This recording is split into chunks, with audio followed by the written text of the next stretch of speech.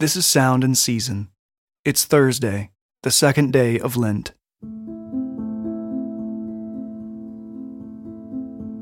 Our passage today comes from the Gospel of Mark, chapter 1, verses 12 through 20. The Spirit immediately drove him out into the wilderness, and he was in the wilderness 40 days, being tempted by Satan. And he was with the wild animals, and the angels were ministering to him. Now after John was arrested, Jesus came into Galilee, proclaiming the gospel of God, and saying, "The time is fulfilled, and the kingdom of God is at hand. Repent and believe in the gospel." Passing along the Sea of Galilee, he saw Simon and Andrew, the brother of Simon, casting a net into the sea, for they were fishermen. And Jesus said to them, "Follow me, and I will make you become fishers of men." And immediately they left their nets and followed him. And going on a little farther, he saw James, the son of Zebedee, and John, his brother, who were in their boat mending their nets. And immediately he called them. And they left their father Zebedee in the boat with the hired servants and followed him. This is the word of the Lord.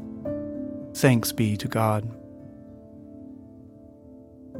Like the 40 years Israel spent wandering in the desert, the Spirit of God drives Jesus into the wilderness for 40 days. Like Eve, Jesus is alone and is tempted by the enemy to distrust the commands of the Father. But Jesus perseveres. He refuses the lies and rejects the schemes of the enemy. After John the Baptist is arrested, Jesus begins his public ministry in full. The first recorded words of Jesus in Mark's Gospel summarize both the message and mission of Jesus. The time is fulfilled, and the kingdom of God is at hand. Repent and believe in the gospel. Jesus then sets about calling disciples from an unimpressive cadre of fishermen.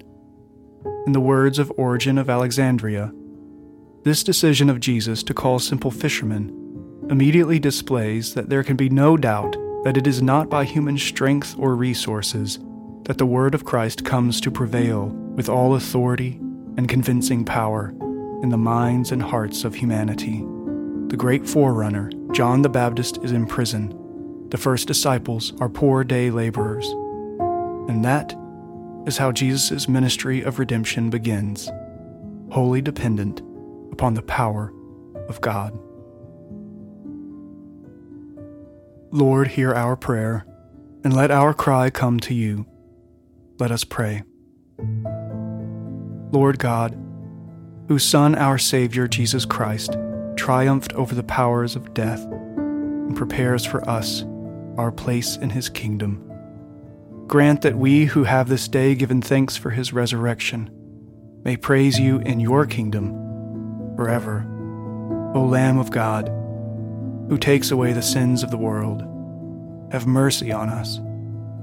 Glory to the Father, and to the Son, and to the Holy Spirit, as it was in the beginning, is now, and will be forever. Amen.